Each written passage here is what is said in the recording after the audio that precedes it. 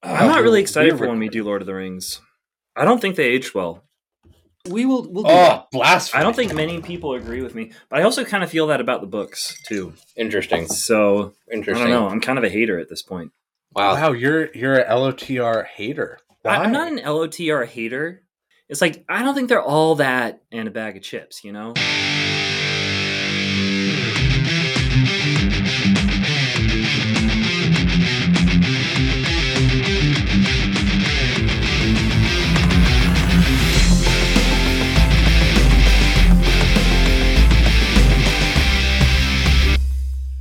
Hello, everyone. Welcome to another episode of Not Your Father's Movies. I'm Vito. I'm Mike. And I'm Jesse, and we are the Dad Fathers returning at you with some Jedi energy. That's right, because we're finishing out our trilogy of the OG Star Wars here with Star Wars Episode 6, Return of the Jedi. How are you guys feeling tonight? I'm feeling like I've returned. Good. Yeah. Appropriate. Yeah, I feel like I've returned from a 200-year-old slumber, or 30 years, I guess it was for the Jedis. Yeah, a long time. Mm-hmm. A long time. They're returning after, it's a long time, especially when I was a kid, thinking about this, like, oh, where does this all fit into the chronology? The new episodes are coming out. And I was like, 30 years. Wow, so long. And then I got older and I said, you know what? Like, that's not that long. Like, they haven't been gone that long. They're already the stuff of legend. Legends aren't made in 30 years. That doesn't make sense. Anyway, but we're talking about this to close out our Star Wars trilogy. We'll have that and many more spicy takes here to come. I mean, Joe Exotic is already a legend. This is true. Joe Exotic is only legend. a year and a half years old. Already doing some super illegal stuff for being of that age. Man, I can't believe we're bringing up Joe Exotic in a Star Wars episode. What are we doing? Yeah, we should be doing Star Wars.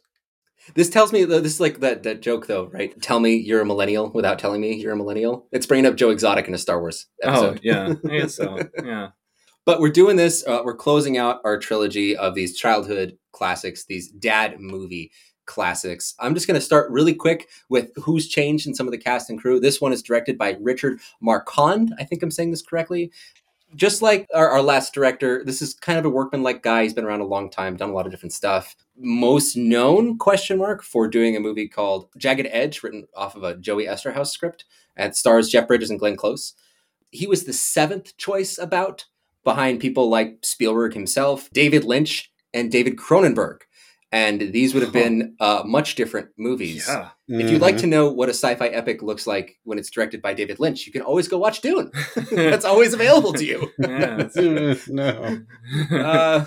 At least we can say that is much worse than this. And I like where this came out. But I was just trying to do the thought exercise, like Steven Spielberg doing such a rousing crowd pleaser like Return of the Jedi. That's a home run in my book. Yeah. Why did he not do it? Was he just busy with other projects? Yeah. He was busy. It was going to take a lot of time. He wasn't sure he wanted to step in. Yeah. A lot of stuff. But he and Lucas are obviously buddies Right. and, collaborated a lot over their careers. Right. But what did he end up doing instead? Let's look here. Let's consult the old Wikipedia. So this is 1983. So if we're going to look at Spielberg in 83, I'm guessing he's doing Close Encounters at this time. Let's see. E.T. is 1982. So yeah, he's busy. All right, so E.T. instead. So he's got Raiders of the Lost Ark in 81, which he worked on with Lucas, right, on the script, and he directed and produced it. Then we have E.T. in 1982, and then he also directs a segment in Twilight Zone, the movie, and then Indiana Jones Temple of Doom in the next 2 years. So this guy he's is... got a lot going on. Yeah. And let's see. Although if I had to say, if I could only have Indiana Jones and the Temple of Doom or Steven Spielberg doing Return of the Jedi, I would pick Return of the Jedi like every time. That would have been something else. Yeah. Yeah. Yeah, absolutely. No questions asked. Lay it to rest, Your Honor. So we're not big fans of the Indiana Jones 2, but someday we'll do those, right? Yeah. Yeah, absolutely. That was actually the first one that I saw. Weird. It was really weird. It's at my cousin's house. Yeah. Like, let's watch Indiana Jones and the Temple of Doom. And Like you were pulls out his heart. Like, what is this movie? And before that, they monkey heads? They do, yeah. Monkey brains, I think. Monkey brains. Oh, yeah. It's In even the grosser. head, though. They have like the head. Yeah, I have a very visceral memory of this, apparently. And then there's the really annoying little kid. Short Round. Yeah. Is his name Short Round? I believe so. Oh. Yeah, not a lot of racial sensitivity back in 1983. I thought that he was going to be a bigger part of the other two movies, but nope. I keep maybe he's going to come back in 5. Maybe. But this is written by Richard Marquand and Lucas, but also Lawrence Kasdan. I don't know if we've mentioned Lawrence Kasdan to this point, but he should be mentioned. Writer on many of the Star Wars movies, 4, 5, 7, and Solo. But he's also known for Body Heat, The Big Chill, Silverado, and Wyatt Earp. Not a lot of changing hands, though. We got the same basic cast, same basic crew. We got Billy Dee coming back as Lando for episode 5. We have basically all the friends and family that we've come to know and love across these 2 movies, all coming back to make this one concerted effort to overthrow the Empire. That's pretty cool. Yeah. Also, I just found out something that blew my mind. Billy Dee Williams is 84 years old. It's incredible. It's incredible. He's lost none of his charisma. No, not at all. I still would not trust my wife around him. I wouldn't trust you around him. I don't think I would either. Oh, Billy. I do have to ask, though, given all of this sort of build-up that we've been doing, we've been relying so heavily on nostalgia to do these episodes. Maybe I'll actually start us off. I have probably the most nostalgia for any of these movies about this one. This is the one I definitely watched the most number of times because it's so much fun, so action-filled. And like I would watch episode 5, but it was so creepy and atmospheric and dark and heavy. And especially, Luke striking down Vader down there in Yoda's planet, right? And then seeing his own face. Confusing imagery for me as a child. But this one was easy. This one was easy to digest. The message was there. I was similarly as Luke, a really angry kid. And so seeing the same temptations towards like losing your temper and lashing out at others played out in this really satisfying way. And then finding that curbing those desires to hurt is actually like what you should be doing. And the movie wants you to do that was really impactful for me as a kid. And I remember just watching that end fight between Luke and Vader and then, Vader and the Emperor just over and over and over again and really absorbing. That's actually part of where my love for choreography also began, was seeing that interplay. This is the first legit lightsaber battle that we have. Because like the one between Obi-Wan and Vader can't count. They don't really do anything. No, just kind of like wave their lightsabers around. Yeah, it's lame because at that time, as Lucas has said, his conception of the lightsabers was that they were so powerful, you were spending most of your energy like keeping it still. Oh, wow. And that's why there's so little anything going on, is he wanted to show these like totemic pieces of power that these otherworldly beings could wield. And then episode 5 comes along and he's like, well, it's actually probably better actually if they can swing them better. Yeah. And then 6 comes along and he's like, I don't know, it's a sword fight. They're swords, but they're lasers. They're awesome. Yeah. Which is obviously clearly the best way to go. Oh, yeah. Oh, by far. Yeah. By like, if the final scene had just been a repeat of the Obi-Wan Vader scene of them just like basically standing still and moving their wrists a little bit, that would have been so disappointing. That's cool though, because with Kylo Ren, like his lightsaber, like they carried that into the sequel trilogy, right? Because his lightsaber, like what's so cool about it is that it's very unstable, and it's got to have like the cross guards. Yeah, the cross guards. Yeah. But those are also just like vents. The power is being vented out there, and he's like he has so much rage, and it's interesting that they brought that idea forward into probably the best part of the sequel trilogy, which is Kylo Ren's lightsaber. Yeah. That is, you know what? I'm going to allow that. Yeah, no, Kylo Ren's lightsaber is freaking awesome. It's I thought more about that than anything else in the movies. Yeah, that is the best part. Man, I love that lightsaber. I also love how like it squiggles a little bit as it goes. I love up. that. And you can hear it squiggling too. Yeah. That's what's so rad. Yeah, the sound is awesome. But yeah, I spent so many Saturday afternoons with my VHS tape copy that had been recorded off of TNT, like watching this over and over and over again, fast forwarding the Ewoks and just getting to the action. Get me to the action. And it's so satisfying and still really, really good. Even looking at it today, they're very competent, thrilling sequences. Yeah. That's where a lot of my nostalgia comes from. But how about you, Jesse? Real quick. Did you fast forward even the Ewok action scenes? No, so I had a very specific viewing order. I would start the movie, watch all the way through the Tatooine stuff up until, obviously that's all over. Then I would fast forward the crushingly boring conversation between Obi-Wan and Luke and Yoda and Luke. It's long. Get right past that stuff. And then I would do some of the Endor chase scenes, like the speeder scene is great. Fast forward some of the other stuff. And then basically right when we get to Luke offering himself up to Vader, that's where I'd hit play again. And that's where like the third act really begins. And the third act is, I don't know, half the movie. Yeah. A third of the movie. Yeah. I think it's actually a good third of the movie. I think it's a third. I think. I'm going to say that. You can say that. I think the last third is longer than the middle third. It's possible. Although I don't think it's worth arguing about this. There is a lot of stuff though with the whole like treating C-3PO as a god. Yeah, and like they treat C-3PO as a god for a long time, and then they have like the meeting where Han Solo, you find out Han Solo is a captain. He's like making fun of Billy D. Williams for being a captain, and then he's also a captain. I forgot about that. They've got all that sort of stuff. They have to sneak onto the planet, and they send the code. And you might be right. Yeah. You might be right. Yeah. We'll have to find the timestamps. No idea. Yeah, I'm just gonna say that you're both right. Thank you. I think we'll ask a former past guest from episode 4, John, to weigh in on the exact timestamps. He'll know. John, let us know. But Jesse, your nostalgia for this. Oh, the force is strong with this one. I think it's I share the same sentiments as Vito. Like I watched the fourth one, and the fifth one is always really depressing, and this is one I'm always looking forward to. This is the most rewatchable when I was young, at least. Right. Because like first off, my boy C-3PO, he gets treated as a god. Yes, finally everybody realizes. I know this is the third time that we've done this, but I'm still surprised again that you love C-3PO so much. I quickly granted that. I was C-3PO for Halloween like 3 Halloweens in a row. It's just amazing. I was kind of outgrowing the costume by the time year 3 rolled around. Like, your parents are like, oh, your son is interesting. Jesse, hold on to your seat there. My wife has actually met Anthony Daniels. Wow. Whoa. Yeah, I know. Did she know? Not really, actually. She was like, who are you? No, he asked like who had seen them, and she hadn't seen it. And so like half the room didn't. They were singing. My wife sings, and they were singing in like the chorus for something at like the Hollywood Bowl or something. He was asked like, who loves Star Wars here? And like half the room didn't raise their hands because she didn't see it. And yeah, he was like, this is the weirdest thing ever.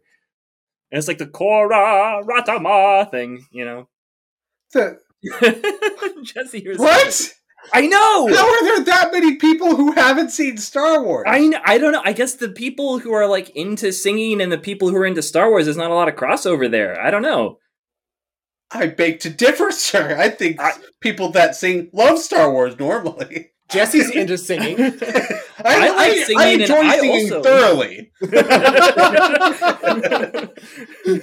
If you were to come into my home when I am showering, you would know I sing. Yeah, well, I would have loved to have met Anthony Daniels and to have raised my hand for that chorus. And been like, I was you for Halloween 3 years in a row. And been like, that's weird, but I appreciate you. He would have like signed my belly or something. Like, yeah. Never washed the belly. At least then Jesse'd have a reason. Yeah.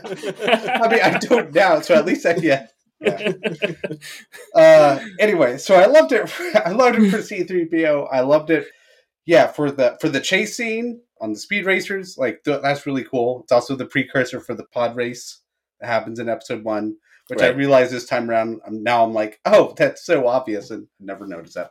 And also, I loved it as like a conclusion of everything. Like, when everybody on all the different planets are all dancing around so happy or whatever. I always thought that was really cool. Which I realize now is not like the original movie because the original is the Yub Nub. Yub Nub. The Yub Nub song. Yes, which is now gone. It is out of existence since I think 2004. And now with the final retooling of this, which I think happened in 2011, the original Yub Nub is gone from the 1983 version and has been replaced by the overview of all the different planets that we've seen along the way. Because it's assuming that everyone who's watching Star Wars Episode 6 both has forgotten the first time they've seen Star Wars Episode 6 and has also just finished the prequel trilogy. I mean, yeah. So, like, I grew up watching the old version, but, like, I enjoyed the new ending so much that I forgot the Yub Nub existed until years later. That makes me so sad. Mike did the same thing, here.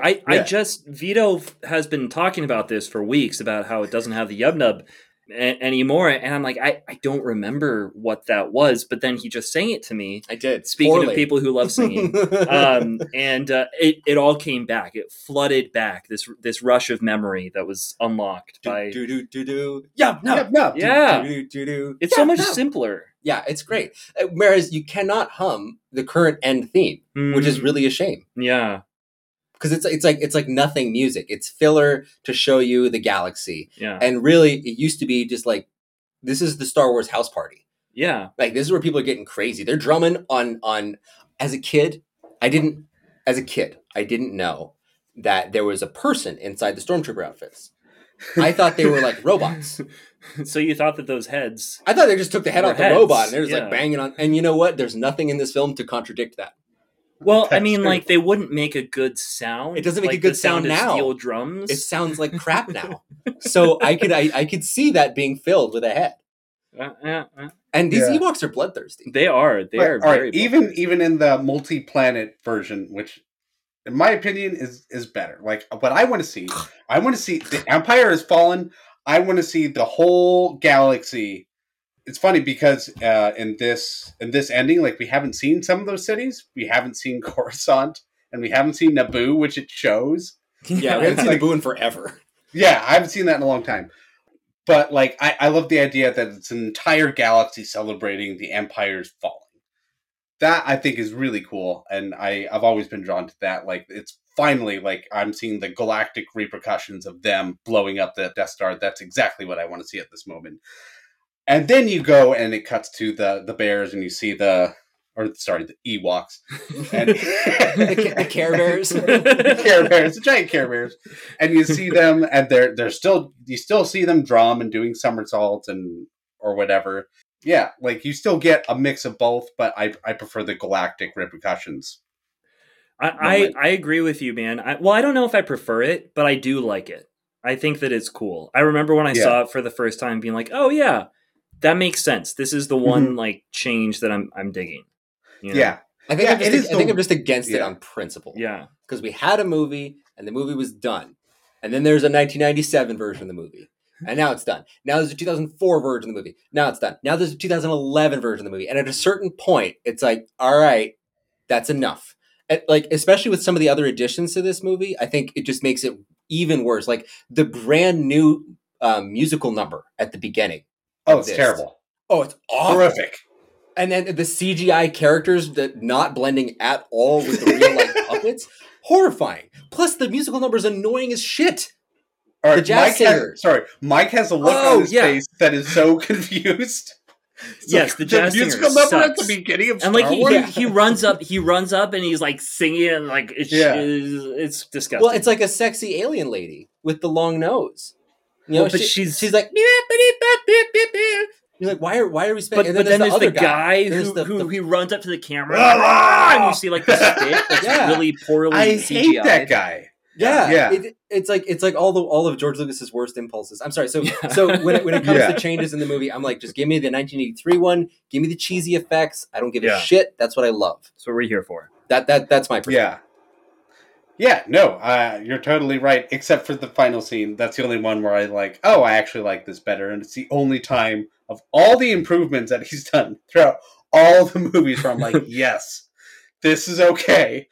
The whole trilogy would be better if he hadn't touched them again. Yeah. It wasn't necessary. It's not like a necessary change, but it is something kind of cool. I'm glad you guys think it's cool. Yeah. I'm on team not cool. I'm on team grumpy. Give me the original. We do hear one of the... What are they called? The Jar Jar Binks people? Yeah. We saw free is what you hear. And I'm like, that's stupid. Stupid language that you created. Stop ending every word with saw. Yeah, it doesn't make it a different language. It's like my child could have come up with this language. On accident.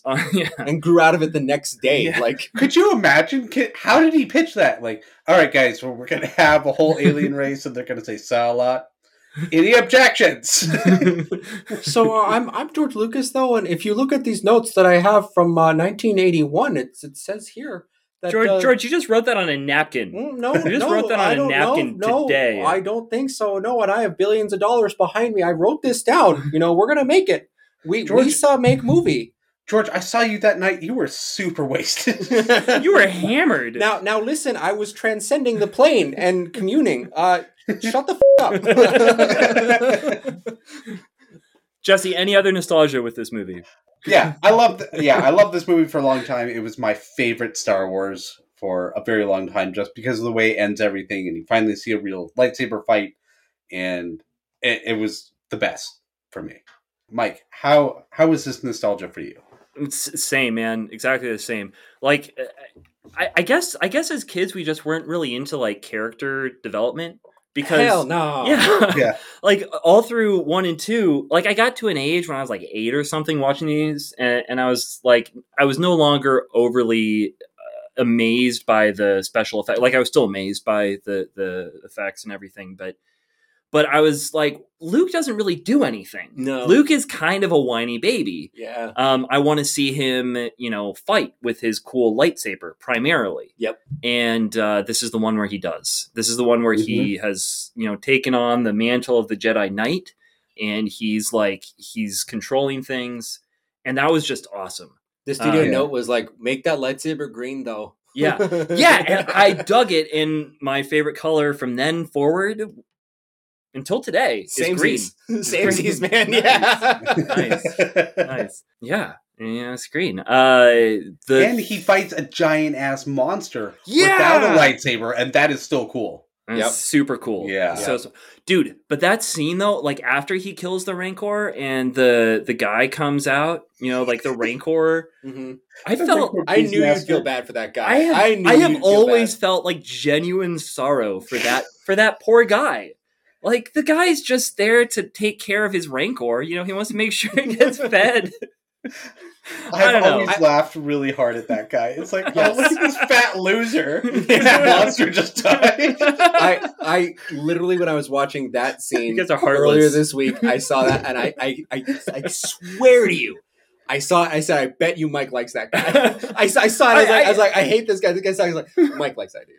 I know you guys are heartless. You have no heart. No, the scene that just sticks. I mean, there's several scenes from this that stick in my mind, but the one that sticks in it the most is Luke has picked up his lightsaber in the duel when he decides he's going to strike down the Emperor, but the Emperor doesn't go down quite so easily. It turns out, and he's like trying to figure out what he's supposed to do, whether he should kill these people or should he succumb to his anger or should he not. And he's under the stairs at one point. Yep.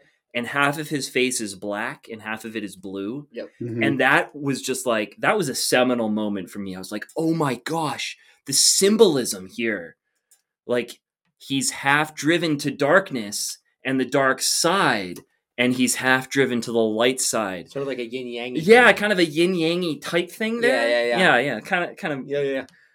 That just blew my mind when I realized what was going on there. The 8-year-old Mike, who's like excited to see Luke finally do something, seeing this again. Like, wait a second, that was cool.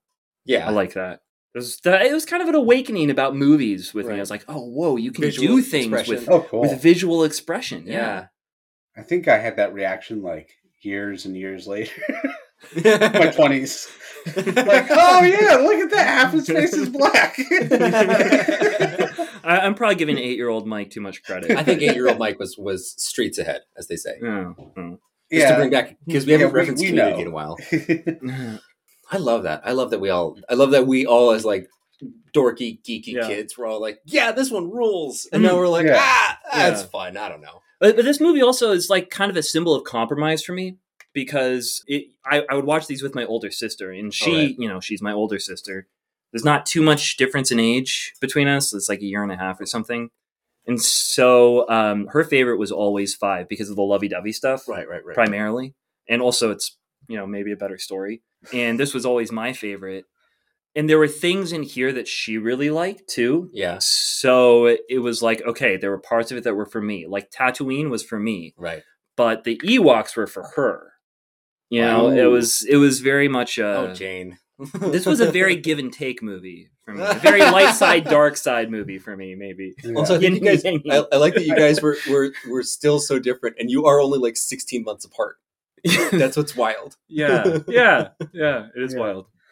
I love how our podcast now has like a Jane's movie corner. Yeah, like between this and Pirates, right? Like so much, and she'll never hear it. We're gonna get to Lawrence of Arabia at some point. Oh, yeah. We are gonna do that someday. And then we'll really get into the Jane stuff. Quick question before we move on from nostalgia: when the Ewok like companion dies in that one fight scene, you guys know what I'm talking about? Yeah. That always made me so sad. Oh, yeah.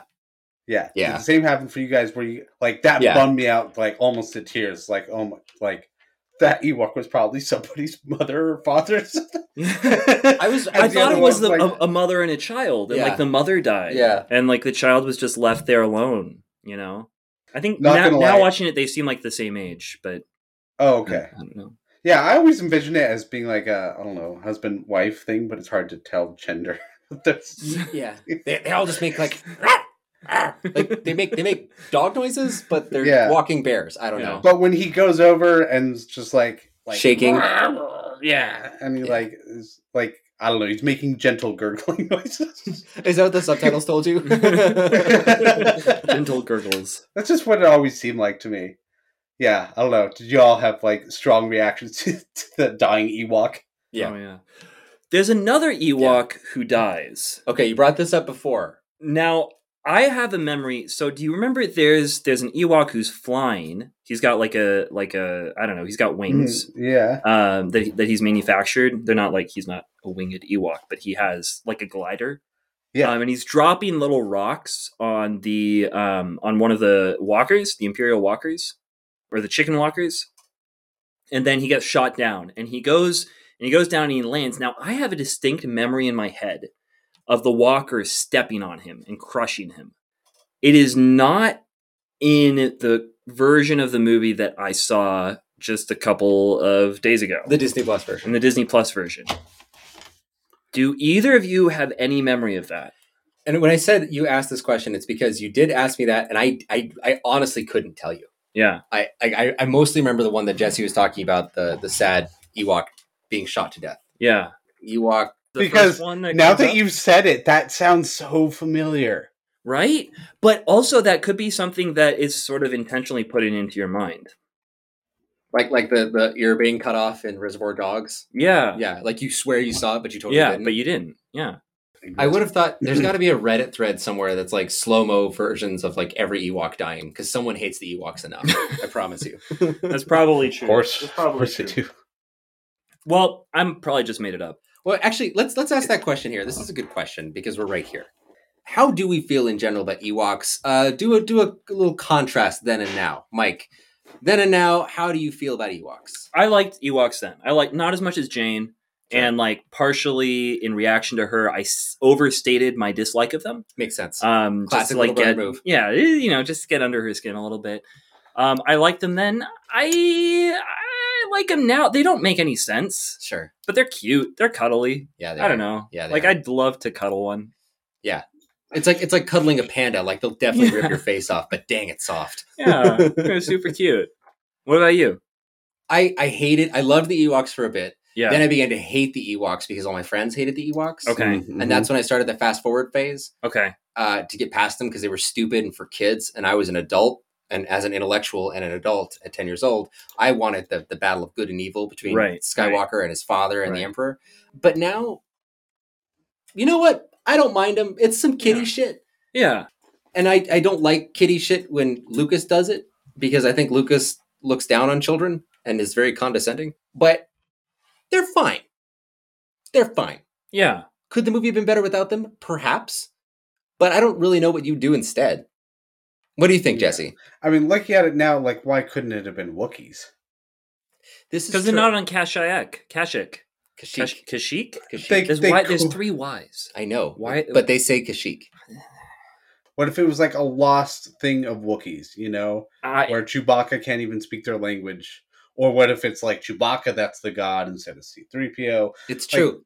Yeah. But this is 1983. This is peak for dumb kid shit. Like the 80s is where we get a lot of this, like, this stuff. Yeah. Also, like, there was, Leia golden bikini, like, master slave thing going on with Chewbacca at the beginning of the movie. Like, Jabba. Kid shit. Yeah, Jabba. That's right. Chewie would never do that. We're reading some fanfics there, right. Jesse.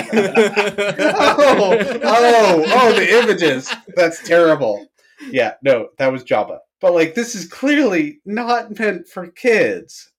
Like, it's sort of like, this is pretty meant for kids, right? This is like the most kid friendly of them all, while sporting some of the least kid friendly scenes. Yeah, like the whole first act. The whole first act is pretty gritty and kind of dark. Yeah, monsters. Yeah, we're talking about like a crime syndicate, and their house and their, I don't know, they're gambling, drinking, and I guess they've already done that in Star Wars, but like, they've got bad jazz. Well, yeah, super bad jazz. This is like, sent millennia later of House Harkonnen. This is what we're looking at. The Barons have just turned into Hutts. Yeah, exactly. So the Ewoks don't make sense to me now, but back then, I will say that I did love them. I thought they were great. It was another alien race to enrich the Star Wars universe for me. That's what they were. And they brought down that walker pretty handily. Yeah. Yeah. So they weren't useless. That was really cool. A couple of them.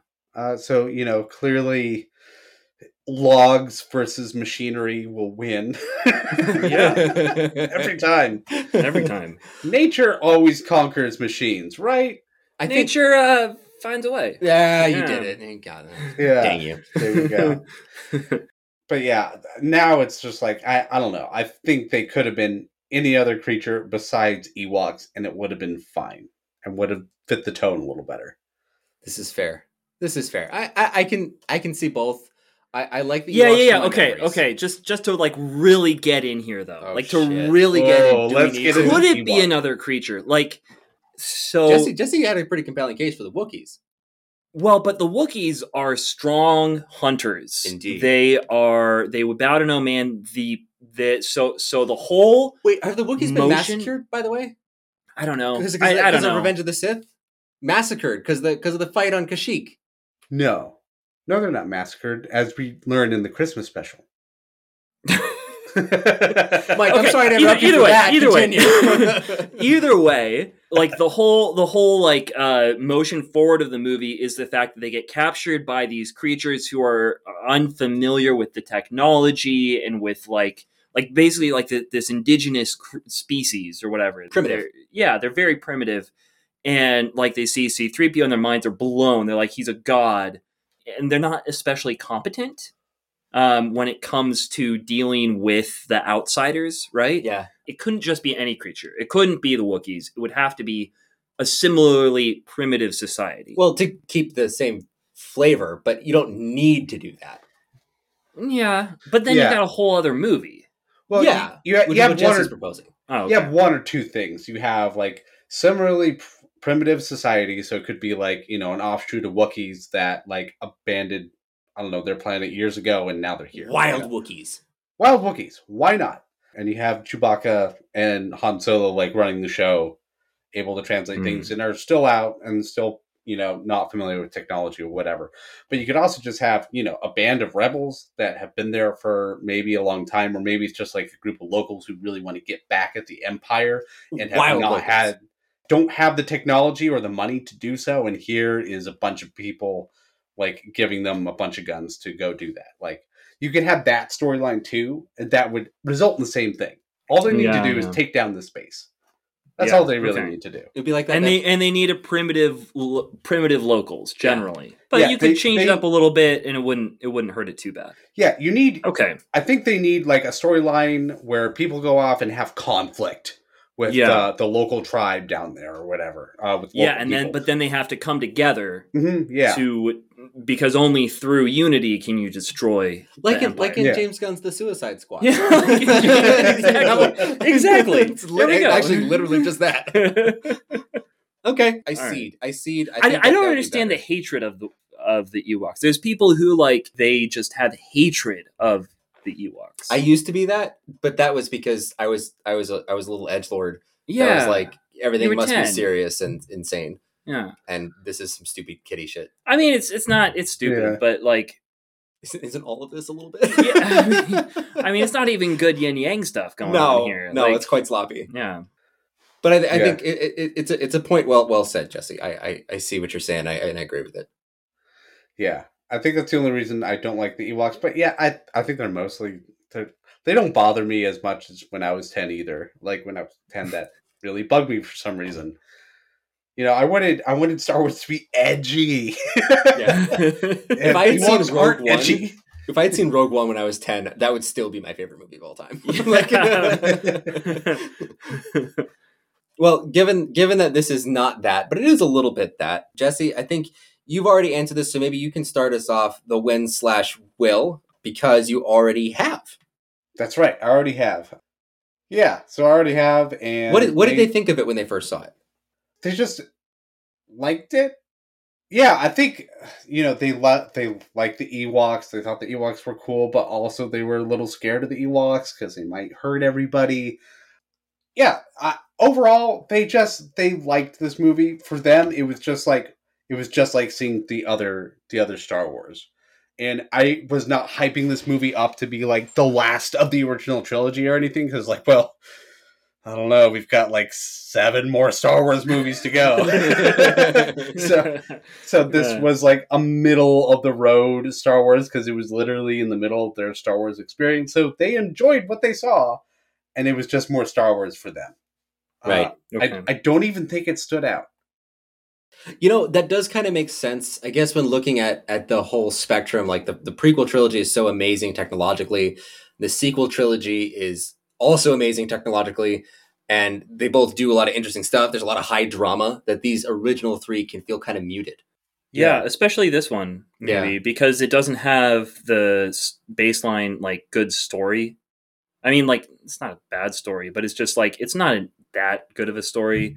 And it's kind of, like, it doesn't fully fit together in some ways. Like, I don't really see how Tatooine connects. I don't think so either, but I really feel like this one should have nailed that landing of, this is the end of Anakin, you know? Yeah. And it really should have felt like that. But at the time, they didn't know that. Right. Lucas could tell them all that he wanted, that no, this is actually the conclusion of my actual character's story. Yeah. But until he makes the prequel, you don't feel that. And even retroactively, when they put Hayden Christensen in at the end scene, it doesn't, it takes away actually. It doesn't, from the, it doesn't make the connection that he wants to make you feel the weight of these 6 movies. Yeah, actually, I think that it really takes away from the weight of it, because what it shows is that, like, there's no real forgiveness for the person who Darth Vader became. Yeah. He only goes back to being, like, just the Hayden Christensen. Before you were Before he was evil. Yeah. And, like, the way it was before, it was so better because this guy achieved redemption, and you see him there. Like, the dude who was all scarred. Like, he's there. And I think the reason they didn't do that is because when you show up as a Force Ghost, no one shows up with a mechanical arm. So if it would have just been Hayden Christensen sitting without arms or legs as a Force Ghost.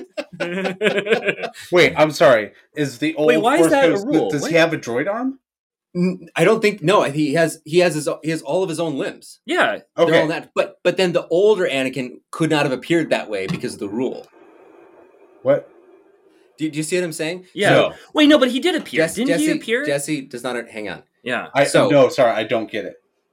If he was a Force Ghost, he would not have appeared with his robotic limbs. But isn't that a rule that they put in after they'd already? Because didn't he show up as a Force Ghost in the end originally? And he had all of his own natural limbs. Yeah. Yes, because they didn't tell us that he had all artificial limbs yet. Right. Which is why also when they said, like, oh, it doesn't make any sense why Darth Vader does the Force choke with his hand, because it doesn't work, because the Force isn't being worked with his robotic arm. Right? Yeah, but like, you see, I feel like this is why George Lucas would say that's why he used the Hayden Christensen, because that's the last time that he was whole. That's stupid. I'm just saying that's a stupid argument. This is a bad reason. That is really bad. Like, I love the idea. What rules does Star Wars follow? Like, where are the rules George it follows? Lucas Like, it's just he makes up these random rules. I'm sorry. Like, they are random rules. Why? Like, I love the old Darth Vader coming back. He's Anakin again, and he has Like, you see his mushy face, right? Yes. Yeah. And he doesn't have a mushy face as a Force ghost. He just has like an old man goatee or whatever. And it was nice. It was like, oh, that's who he should be.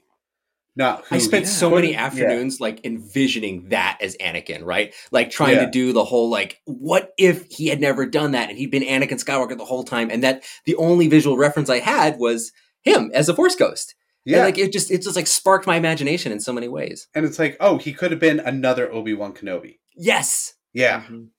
Exactly. But Well, and he actually achieves it too. Like that's the point of the Force Ghost is that he actually did achieve the greatness by overthrowing the Emperor. Yep. Yeah. Overthrowing the demon. Until. Oh yeah. I'm gonna just shoot. And I do love how that works, though. It's because, like, you see Darth Vader and he's unconquerable from the beginning. And then you start seeing some emotional slip-ups. A little bit in The Empire Strikes Back, and a little bit in this one. Just a little bit more. You see he has an attachment to Luke. And then he gets zapped by the Emperor, and he gets all deformed, right? And now you're like, oh, that's not the Darth Vader I know. And then he has this mask taken off. You're like, that's really not the Darth Vader I've ever known. He looks so weak. Yeah, you're pathetic. This is a pathetic man in a pathetic costume marching around with that Imperial March song going around with him.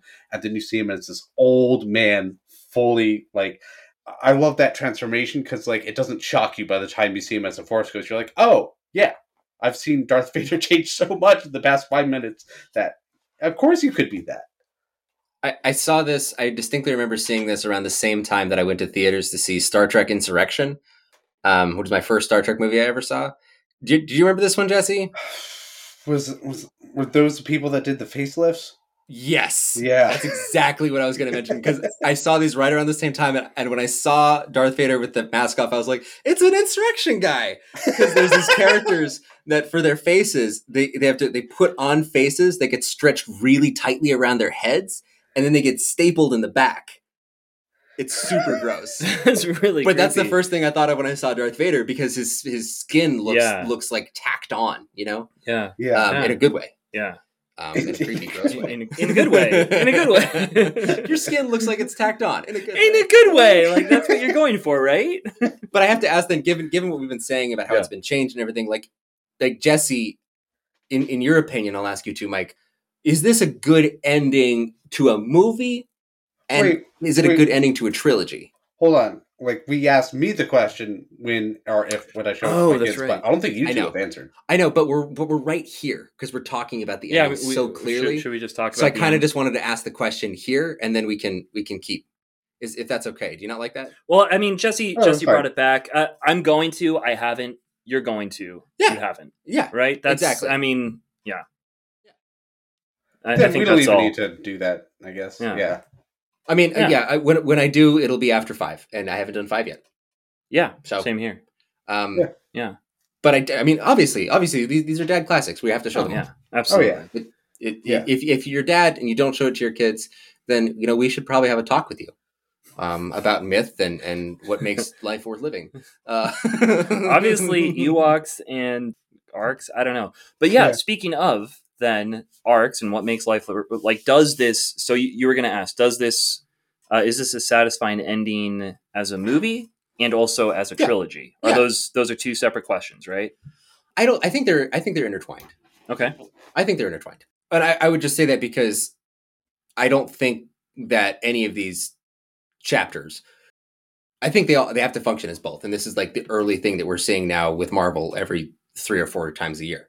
Right? Like, does this function as a chapter or does it function as a movie? And they have to keep answering both, but sometimes to a greater or lesser degree, that's true. But I think all the Star Wars movies do a really good job of being their own movie.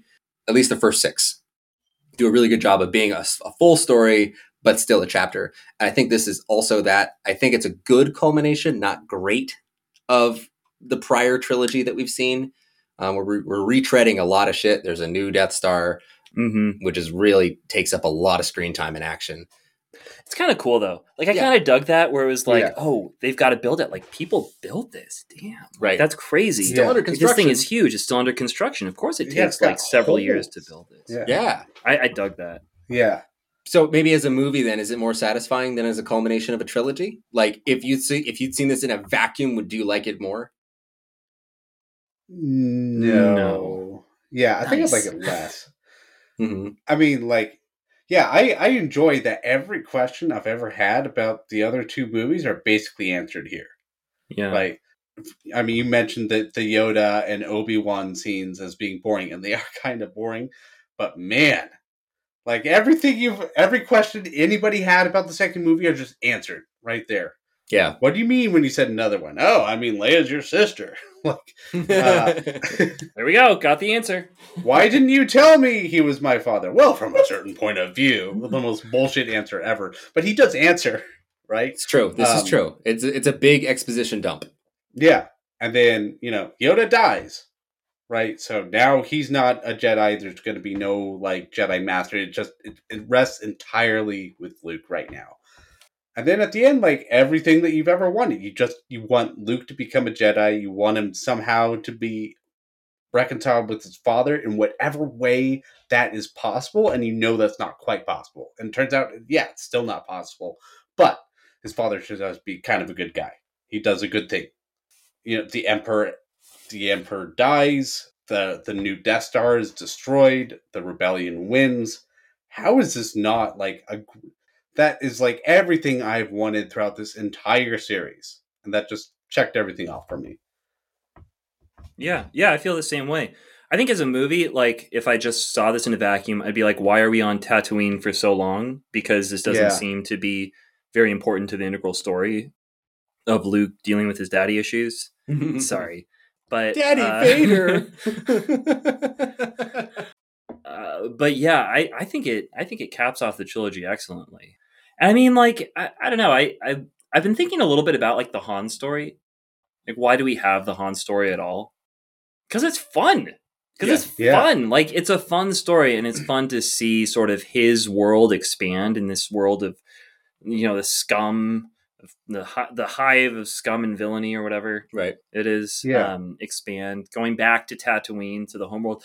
Like there's some things about it where it's like, oh, I can see how, like, there's sort of a myth type structure going back home to Tatooine, but they don't, like, do anything with that. They're just like, yeah, he's on Tatooine, but he's not going to go, like, near his home or anything like that. Right. What's there to see there? Yeah, I guess. But I mean, it's not even. We can't go back there though, because Rey has to go back later in episode 9. That's right. When we really get the full, hero's journey. But look at Jesse's face. I just remembered that she actually ends up back on Tatooine at the very last scene. Yeah, I forgot it was Tatooine. I thought it was her home planet, which is also a desert planet. No. She goes and buries the lightsabers from the Skywalkers, and then she announces that she is in fact a Skywalker. Everything about that movie is forgettable, because that's what's important. That is what's so important about Star Wars. You get to choose what family you belong to. That's right. That's what they've been building towards the whole time. Anybody can be Luke, guys. That's what they've said from the start. That's why they've been watching him. They've been watching too much Fast and Furious. Familia, family. I agree. I think it's good. This to me is also kind of like a definition of like a matinee. Yeah. Like a hot Saturday afternoon that you duck into a movie theater at 2:00 and you emerge at like 5 and you're hungry, but you had a great time and it's a little bit cooler out and you got to cheer with your friends and you can make the jokes and quote the movie to each other as you eat dinner. Like, I remember that very distinctly as a kid. And this movie has all the hallmarks. It's got the great action. It's got the huge confrontation that happens. It's got the amazing effects. It even has like the comic relief side characters. Yeah. It's got like the lovable, cuddly things that are there to help the main heroes along. It's got the love. It's got all of it, right? Yeah. It's got really Admiral Akbar. It's a trap. It's a trap. It really reminds me though of like what George Lucas might have been thinking about back in the 40s and 50s. About those Saturday afternoon serials, and trying to make that for a new audience. And I think he really did it. And I can't tell you the number of afternoons that I've seen this terrific ending. And kind of like what I talked about in the Before Sunset episode with our collaboration with My Movie Fix is I feel like I'm always going to be having this endless like loop of memories every time I watch Return of the Jedi. And it's going to cycle all the way back through to when I was a kid again, and when I was a teenager, and when I was an adult, and showing it to my kids. And I think it's going to happen over and over. And I think it's due to that lovely nature of this ending. So I think it's a fantastic ending. I think this is how it works. This is what we do. Cool. I'm glad we're all agreed on that point. Yeah. And speaking of this movie, though, and like those great things that we remember and love, I think that we might all pick it. But for me, it's the sequence with the Emperor and Darth Vader and the fighting. Okay, that's the best for me. Watching Luke square up with Darth Vader, it was everything that I ever wanted. Everything. Like almost nothing has ever topped the emotional weight of that fight. Even the fight between Anakin and Obi-Wan at the end of Episode 3, which is fantastic on Mustafar, right? Yeah. And we got that music that's playing. It's literally at 11. Yeah. It's so loud, and the fight, it goes on and on and on, and then it ends with this emotional crescendo with the twins being born and Padme dying, and from sadness. Yeah, from sadness. She's lost the will to live. Even that is still not as big a deal to me as this. Yeah, I think about this all the time. It's my favorite scene. Is this your favorite? Is this your favorite? I mean, I do. Like, how can you not love that scene? Yeah, that is everything that you've wanted Luke Skywalker to do this entire time. I think that scene solidifies why this is a good ending, right? Right? Like you can't say this is a good ending and not have father and son duking it out in front of the Emperor. The Emperor like egging it all on, and you're like, "That's right, you douchebag." But yes, please listen to him. It's a move that like it works every time. When you want a good end, have father and son just fight. Yeah, like instead of Hot Rod, like you just gotta have father and son fight. Like I think the scene is great and the sequence is great, but I don't think it's my favorite though. Interesting. The whole Tatooine sequence. This is fair. It's kind of my favorite. Like everything from like when C-3PO gets to Jabba's palace, or like I just had my favorite scene was like 40 minutes of the movie. Yeah, so. It's like 40 minutes. Definitely cheating. But yeah, that whole sequence is my favorite part of the movie. You see, that was a close second for me, but they did a thing that I hated. Okay, they took my favorite line out. And they put in a different line. So when Lando falls off the speeder and he's dangling over the Sarlacc pit, and Han leans over and like is trying to get him, right? Yeah. And then the Sarlacc tentacle comes out. In the original, he's gonna shoot, but he's blind, right? Yeah. And Lando says, "Don't shoot, you're blind." And he says, "Trust me," and just shoots and gets it. And in this new one on Disney Plus, he says, "It's okay, I can see a little better." Oh yeah. Yeah, that's really stupid. Which is awful. Because I love that line because it's so Han. Like, you're going to get eaten by the Sarlacc, or I might save you, or I shoot you in the leg. Who cares? This is better. Like, whatever it is that happens, I try. Like, that's what's important. I need to be able to live with myself. Yeah. And then the unfortunate change with the CGI aliens that we've already discussed. It's so stupid. Like, they have, like, these women dancing and then a CGI monster dancing with them. It's so gross, and she doesn't fit. But yeah, I've always loved, like, the Jabba underbelly. I thought that was really interesting that here's a crazy, weird crime syndicate. They have, like, a pleasure barge or whatever that thing is. I don't know. Yes. I've always thought that was really cool. That seemed to be genuine Star Wars world building. And sometimes with Hoth, you get, like, I don't know, an ice planet, and it doesn't turn out to be that interesting. But here you have something totally different than the whole Empire Rebellion thing being thrown into Star Wars for the first time. And I've always really enjoyed it. Besides the Leia golden bikini thing. Which makes it's really if you'd asked me at 10 years old, I would have said this is my favorite thing about this. As a father, I'm going, oh man, do we have to do this? Yeah, we had to do this. My daughter was like, what happened to her clothes? They took them because of spy shit. Yeah, I was just like, the bad guys took them. That's all they got for you. They didn't have any that would fit her. I couldn't even go into detail. I'm like, maybe you shouldn't be seeing the Star Wars. I don't know. I don't want you thinking about this right now. That's the only uncomfortable thing and why. George, if you're going to do CGI, like, put a few more clothes on Leia. Come on. George's like, no, it's a traditional Huttese dancing costume. You, she George. needs to wear it. You, George. That's what I say. Well, you know what? You can say that on their way out, loser. The scene when they're fighting, when they take them to the Sarlacc pit, from that point forward, I think is my most rewatched part of this movie. Right. I loved it so much. Like Luke just laying into these lame R2 shooting out the lightsaber. Oh my gosh. Yeah. He does the force jump flip and like catches himself. I mean, these people are pretty stupid, I have to say. Yeah. You know, like they untie him before throwing him into the Sarlacc. Like, who does that? Idiots. Yeah. That's who. But man, I loved it. And Boba Fett, he's here and he's just an idiot. He dies so quickly. He runs into the side of a ship and falls down. Yeah. Well, he keeps trying to like shoot and like use all of his cool like tools and stuff.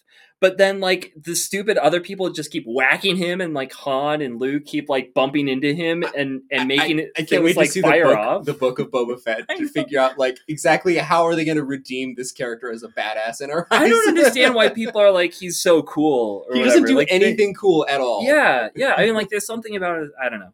He looks cool. His outfit. I mean, the Mandalorian is basically Boba Fett the show. Only just doesn't have him in there. The Mandalorian, the Mandalorian is Jango Fett, who is always way cooler. Jango did some crazy shit back when. Yeah, you know. But in Attack of the Clones, he does some crazy shit. It's not his fault he gets his head cut off with a lightsaber. Have you guys played Knights? You've played Knights of the Old Republic. I have. Have you played Knights of the Old Republic? Not very much. No. Like the Mandalorian lore in that is some badass shit, man. Like this stuff is so cool. They've got these droids that they like fly when they invade a planet. They like jump in this droid and go from outer space like through the atmosphere. Yeah, like mech suit type things. That's what I want to see. Like Gundams. Well, they're not Gundams though, because they get down there and they're just in like their normal armor and they're just like carrying these massive machine guns, but they're not Gundams. Okay, so it's like Ripley and Aliens in the suit. Less so. Like they're holding on. Like I don't know how to describe. Is it like Edge of Tomorrow? I don't know.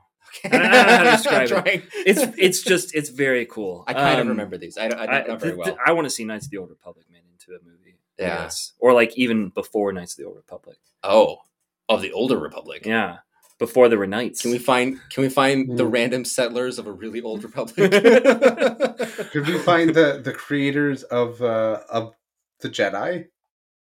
Like, I don't know who those guys were. Dude, no, also, but those games go into that stuff, man. It's like, it's some really cool stuff, like the origins of the Sith. I don't know if any of it's canon, but it's like, it's really fun world building as far as it goes. Like the Sith were actually, according to Knights of the Old Republic, I'm going super nerdy here. Yeah, you are.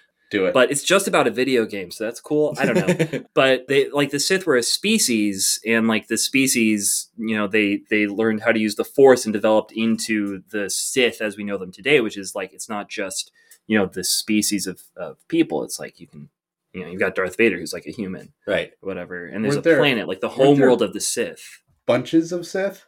Yes. There were bunches. Yeah, not just two. Yeah. No, that was a later rule. That's a this 9 movie thing. This is like thousands of years before the Star Wars trilogy as we know it. Before the Republic, long time ago. Before any of this, so it's like it's barely connected to the universe. Old Republic, oldest Republic. I guess Knights of the Oldest Republic. I guess there was a Republic. So basically, like as we're seeing the Ewoks now, this would be like the Ewoks of back then. So this is a hard connection to make. Okay, yeah, this is spiraling out of control. I was gonna say honorable mention for favorite scene is Billy D. Williams and the alien on the Millennium Falcon for just eons. It's being hilarious, like just having so much fun. Yeah, and then finally blowing up the Death Star. Like, that is a pretty great. Yeah, the whole scene at the end when they're like blowing up the Death Stars, that's a great scene. It really is. They're really the movie does such a great job of like doing that, and then the throne room, and then Endor. You know, it really does an excellent job of jumping between these 3 storylines and these three crises occurring, and they all have to happen like they put it's so much fun because they put it in this like time box where it's like everything has to happen at the right time and we don't know if it's going to. Yeah. Like, are they going to be able to bring the shield down in time? If they don't, then like the fleet's going to get blown up. And like, but like you can't pull it down too soon because then they'll blow it up too soon and like Luke will die and won't have the final confrontation with his father. And so it all has to happen and then it finally does. It happens just perfect timing. So that's a good job of it. It's kind of impressive actually. Thinking about it now, it's like that's hard to do. 3 storylines. All right, Lucas. They were all interconnected, and you. I guess at the end of the day, they're all really supporting Luke, right? Yeah, that's what they're all there because he has the longest one. Yeah. Like his continues, right? Great. Okay, shit. One thing that I guess I've always wondered, especially given the prequel series, there's always that talk of Anakin being the chosen one. To some prophecy that we've never ever heard. Is this the fulfillment of the prophecy that he kills the Emperor? Is this? I always thought so. That's the only explanation that makes any sense, but because Emperor Palpatine is the Phantom Menace. That he's the disturbance in the Force that Yoda feels but can't quite nail down. They kill Darth Maul, and then like, no, wait, there's still other stuff. Yeah, like there's still something else there. And then in the Revenge of the Sith, when he's unveiled, right after the attack by Mace Windu. And then you see Anakin fall, and that's why Obi-Wan's so pissed. You were supposed to be the chosen one! But here, no, this is the fulfillment, right? This is him winning. Like, the dark side is defeated. The Sith are dead. Yeah, but with the sequels, like, doesn't it just wash it all away? 7, 8, and 9? Yeah. Yeah. I mean, like, they could, it's... Especially because Palpatine is not dead, actually. Right. Actually. No, like, this has frustrated me to no end.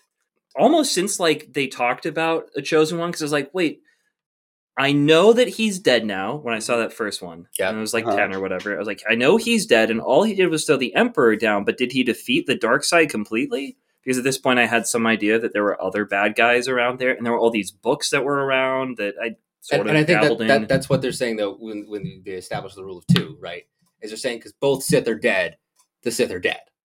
Right, because they wrote themselves into a little corner there. Yeah, and then they had to like find other shit to do. I just never like I don't know. I've never found the rule of 2 compelling. I don't think it's very cohesive. It makes no sense. Like, why is it that only 2 people at any given time will be bad Jedi? It's not chaotic enough, and also too chaotic. Because then it's like, well, General Grievous, he's not a Jedi. That's right. He just uses Jedi shit. Because it's really Count Dooku and Palpatine. That's right. But then when Count Dooku is killed at the beginning of episode 3, then it kind of leaves the door open for Anakin, right? Because of the dyad. But then it turns out a Force dyad is a way different thing, unrelated to the rule of 2. How dare you think that? Wait, what's a Force dyad? That's what Kylo Ren and Rey are. Right. That's why they talk to each other. Yeah. So that was well thought out. None of this makes any sense. Is it all like going back to trying to do something with duality? Like being like, duality is interesting. Can we do something with that? Yes. Is that what this entire, all of the problems with Star Wars is? Is it just like, let's do something interesting with duality? And overwrite simplicity. I also wondered, this is another thing that I've always considered is like, maybe Anakin was never the chosen one? Because he's supposed to, the prophecy was, they say at some point, is he was supposed to bring balance to the Force. Right. But the thing is, right, if you got a dark side and you got a light side, if you get rid of the dark side, then that means the light side is, it's like if you think of the justice symbol, then the light side has all the weight down there. And it's not balanced. Which is what they bring up in episode 9 with Rey. As her being the one. And then when she unveils her yellow lightsaber. That's right. And the yellow lightsaber is the symbol of oh, that's right, but it used to be the symbol of like a gray Jedi. Yes, but they're not doing that, which There's is no stupid. such thing as a gray Jedi. Instead, she's moved beyond Jedi, and now that's the true balance: is the doing away of the duality. You see, they were looking at it wrong all along. What they really should have done is not do any of that. Yeah, honestly, all right. I want to. This is just so well. This is where Star Wars lore kind of starts frustrating me. And, like, I know we're pinning it all in the sequels, but I think, like, there's shit in here that kind of bugs me. especially with like emotions and stuff. Like I've never been sure what is really being said about emotions. I know it's supposed to be like, all right, don't get angry. They constantly say that and hate leads to anger, or no, fear leads to anger. Anger leads to hate. Hate leads to suffering. Yeah. That's right. But so the first thing though is don't ever be afraid of anything. Right. Like nothing can make you afraid. But like they all like Obi-Wan establishes with Luke at the very beginning, like you have to search your feelings. They always say like search your feelings, like extend your feelings out or shit like that. There's something about your emotions that is connected with the Force. And it's almost like if you stumble upon these bad ones inside of you, then you're going to go down the dark path of the Force, since the Force is connected with your internal being. And so, like, I don't even understand like Luke's arc at this point, like, because he was told like to be stoic, basically, right? In the fifth one, right? Conceal, don't feel. Yeah. Conceal, don't feel. Don't let it go. Well, and Yoda says, like, if you go and save your friends, like, they're all going to die. Like, don't do that shit. Don't be worried about your friends. Like, let them die and become a Jedi. And Luke's like, no, I'm going to worry about them and save them and win. You'll see. Yeah. And Yoda's like, no, you won't. And then he totally does. Yeah, and he tells him, don't confront Darth Vader, whatever you do. Ready you are not. And then the next time he sees Yoda, he's like, yo, go confront Darth Vader. You can't do that. You can't be a Jedi unless you do that, right? Yep. Yeah. Super confusing, not helpful. Like, I'm not sure. Like, there seem to be rules with the Jedi, and they don't seem to be thought out, like, at all. Like, I'm not sure if there are rules anymore. It's like when they reject Anakin for not allowing him to be a master but he can sit on the council. You're like, but why? Like, I haven't seen this conehead over here do anything. Like, what are we doing here? What does it mean to be a master? Yeah. Or to sit on the council? Why aren't there tests for this? There should be a standardized test and not just, like, feeling the room out. Like, hey, y'all, do we think we should let him in our super secret meetings? No, I had a bad burrito. Like, my stomach hurts. I don't want to do that. Okay, I'm searching my feelings and my stomach is upset. It must be Anakin. No, also, okay. So Obi-Wan is constantly annoyed at Anakin in the entire prequel trilogy. It's like he's kind of bitchy. Like, there's annoyance and anger, they bleed into each other pretty easy. Like, how is he not constantly angry and constantly afraid for Anakin's safety? Like, Obi-Wan has all those emotions too. Fear leads to annoyance. Annoyance leads to irritation. Irritation leads to anger.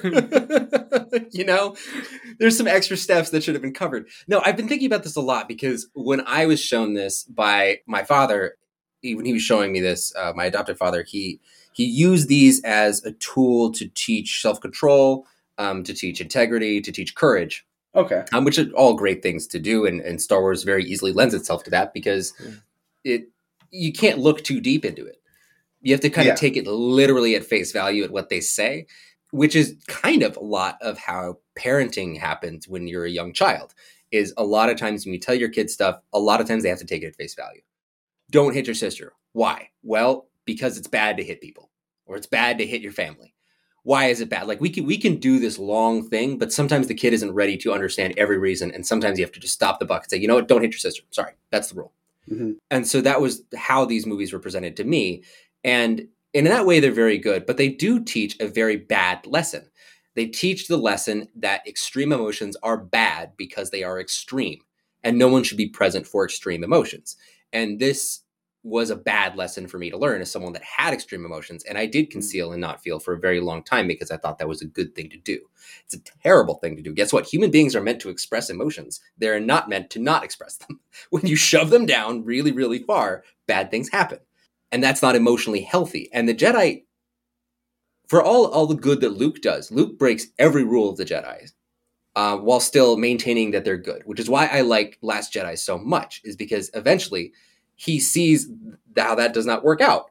And he says, you know what? I did not like that at all. I don't know why I said that all those years. Like, no, it doesn't work. You have emotions. You're a one thing. You're a one person. And it always felt natural to me that the Jedi Order and the Sith were both wrong. Just one was violently wrong and one was passively wrong. One caused emotional trauma. One killed people. Yeah, physical trauma, right? Yeah. Well, death is a physical trauma. I guess so. It's like the most. I guess death is the most traumatic experience you can go through. Exactly. Huh. Yeah. Interesting. I've never considered it. So you know, the Jedi were sitting there training the younglings to never have extreme emotions, and then the Sith just killed the younglings. And then raised one up to do that, right? And I just think about it a lot, and I think about how people internalize the wrong messages from Star Wars all the time. Like we talked about last time in episode 5, right? The try, do or do not, there is no try, right? And how at face value, that's a really bad thing to take into account. And I think this is a similar thing here. You know, the search your feelings, don't get angry. Like it only works in the end because Darth Vader feels love towards Luke and wants to save him.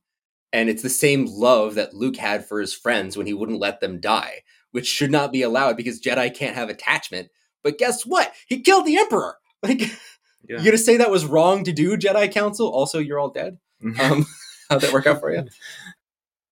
Yeah, it seems like there is a little bit of subtlety to it, where it's like pointing to don't act on the strong negative emotions like hatred and anger and those sorts of things.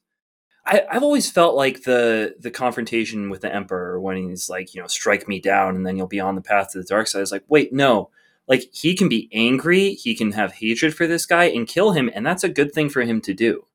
You know, just on like, this is a bad person who needs to die. And that's okay if he's feeling different things. Mm-hmm. That's what I've always thought. I was like, this seems a little weird that this is, it's kind of like, you know, if Han shoots first, he's a bad guy. It's like, no, he is a bad guy. And it's okay to shoot someone who's going to shoot you first. This is true. Like these are, you know, like kind of these false situations or false dichotomies, maybe. Right. It's like, well, the Emperor deserves to die. Please kill this guy. Yeah. Who blew up the planet? But the moral roadblocks that the movie sort of puts in the way there, as a kid, is incredibly convincing. Oh, yeah. Right? It makes sense. Yeah, it's like the same stuff with like the Joker and Batman, right? Like, I'm going to make you break your one rule. It's like, oh, maybe you probably definitely should break that rule, though. Like, you should kill that guy. If you kill him, like everything would be better. This is that situation where it's like, well, the law can't do anything, and no one, you can't stop him by doing it. You just have to kill him. You know, that's it. And if it makes you feel better, just sort of like push him off the edge. Just like give him a little shove. Look the other way. Oh, no. Oops. Poor old Sheev Palpatine is just plummeting to his death. I bumped him. Oops. My sword went into his chest. I'm sorry, Jesse. But, yeah, I interrupted you. I can't remember what I was about to say. Did that answer your question, or did I think so? It basically sounds like there's not quite an answer, other than to say that, like, yeah, it doesn't make sense if you dig deeper, really. Kind of like as an adult with like a nuanced sense of morality and living, these movies don't really hold up in their moral sense or something. Yeah, complexity in any way. Yeah, but maybe for a kid, it's beautifully clear. For a kid, it's very clear. It's black and white. Yeah. We got a black hat, we got a white hat, and the thing that I think about is the fact that it does delve into it's not quite as simple as black hat, white hat. Like it delves in. It makes these statements about the world. Like there is this duality. We got to find balance in the Force, and it seems like something that was just kind of written off without really thinking about the implication. That's a complicated universe you're entering there. It's a complicated universe, though, that the movie does not treat in that way. That's true, and it's not even asking the viewer to treat that way. Like as we were just saying, like you dealt away with the dark side. There is no balance now, right? But the movie doesn't talk about that at all, because the movie is basically just a Western, and the bad guys got vanquished and the good guys win, right? Yeah. And also the balance thing doesn't really come up till the prequel trilogy. Yeah, that's true. Right. And also, that's when you kind of realize that maybe the Jedi are a little more creepy than you were led to believe in the original trilogy. The whole idea that they take away children from their parents and like have this school where they're training them for over a decade and a half. Yeah. Like that. We're so sorry that you are in slavery, but you will never see your son again. Really sorry. He's going to be a Jedi, though. So I hope you can bear your life of slavery well, with the knowledge that he's going to be a Jedi. The Jedi never seemed compelling in that one. And sometimes I wondered if the prequels were a way for him to say, like, well, okay, maybe the Jedi really aren't all that great. Maybe there needs to be something else that needs to come after the Jedi Sith to bring real fulfillment, which we, I guess, sort of got with Rey. I totally believe that he did have an answer to the balance question. I really do think that he had something worked out. And I think it probably would have been something like a gray Jedi, because guess what? If you take the Sith and the light and you mush them into one, you got a human person. I don't think he's dumb. And I think that he knew that. And I think he had a plan for it. And I think that his idea was completely disregarded in favor of something which wasn't cohesive and just further muddies these waters and makes it so hard to get an answer. Maybe that's why I feel like just a constant frustration with Star Wars in general, because it's like, on the one hand, it seems to be dipping its toe into sort of complex moral questions and complex like philosophy and stuff. But then as soon as you start looking at that, it's like, oh, no, this is a fun kids movie. Like, no, don't ask those questions. Look at the pork. You know what? It's kind of like how I felt about Tenet. Interesting. Yeah. Interesting. Yeah. Isn't it funny how everything goes back to Tenet? One word, it unlocks everything. Yeah. Unlocks some doors you don't want to open. Yeah, apparently George Lucas's sequel trilogy was going to be about like midichlorians. Sick. And I do want to know more, though. I do want to know more. And just about them and like midichlorians, like what they want and their infighting almost. But that's also when I get the feeling like that you were just describing, where it's like, no, I don't want that. Give me the Ewoks again, dude.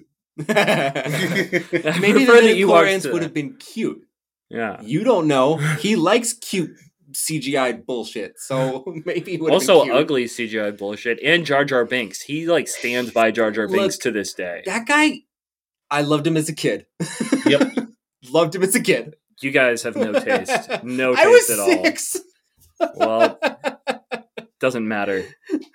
All right, I think we need to wrap up a little bit, and I would ask you guys to give me Jesse, give me your power ranking of these original OG trilogy. That's really tough. I think it's Empire Strikes Back. I think that's number 1. I enjoy that one the most now. And then it's like a toss-up between A New Hope and this one for me. Like, I think they're basically equal.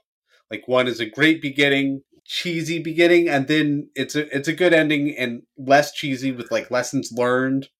Right. But like it's too long.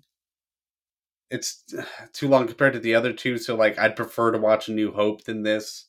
I don't know. They're like equal. What do you think, Mike? Is it 5 as the king, and then 4 and 6 kind of sit as like demigods? I'm gonna go for it. I'm saying 5, 6, 4. That's what it is for me. There's a lot of nostalgia. There's a lot of the fact that I've seen 4 more than any of the other ones as an adult, because I can't count the number of Star Wars marathons I've started. So I don't really want to see that one again anytime soon, but I have not finished any of those marathons until now as an adult. And so 6 I've seen the least as an adult. And so I wouldn't mind revisiting it. And I just have a lot of love for 8-year-old Mike. Like that little kid, like seeing the universe, seeing duality in Luke's face. Keeping that healthy inner child alive. Yeah. Good. You know what? I'm actually going to say, I didn't think I'd say this before watching 6 again. It's 5, 4, 6 for me. Okay. Because I have actually seen 4 the least amount. Really? In my life. Because you did the thing where you would... I do 5 and 6. Yeah. And so after watching it and seeing that I think it's basically structurally like an unassailably perfect construction, even if it's like cheesy as all balls and like not that fun with not a lot of action. Yeah. It was still fresh enough and solid enough. And honestly, trying to get through Return of the Jedi this last time it is much too long.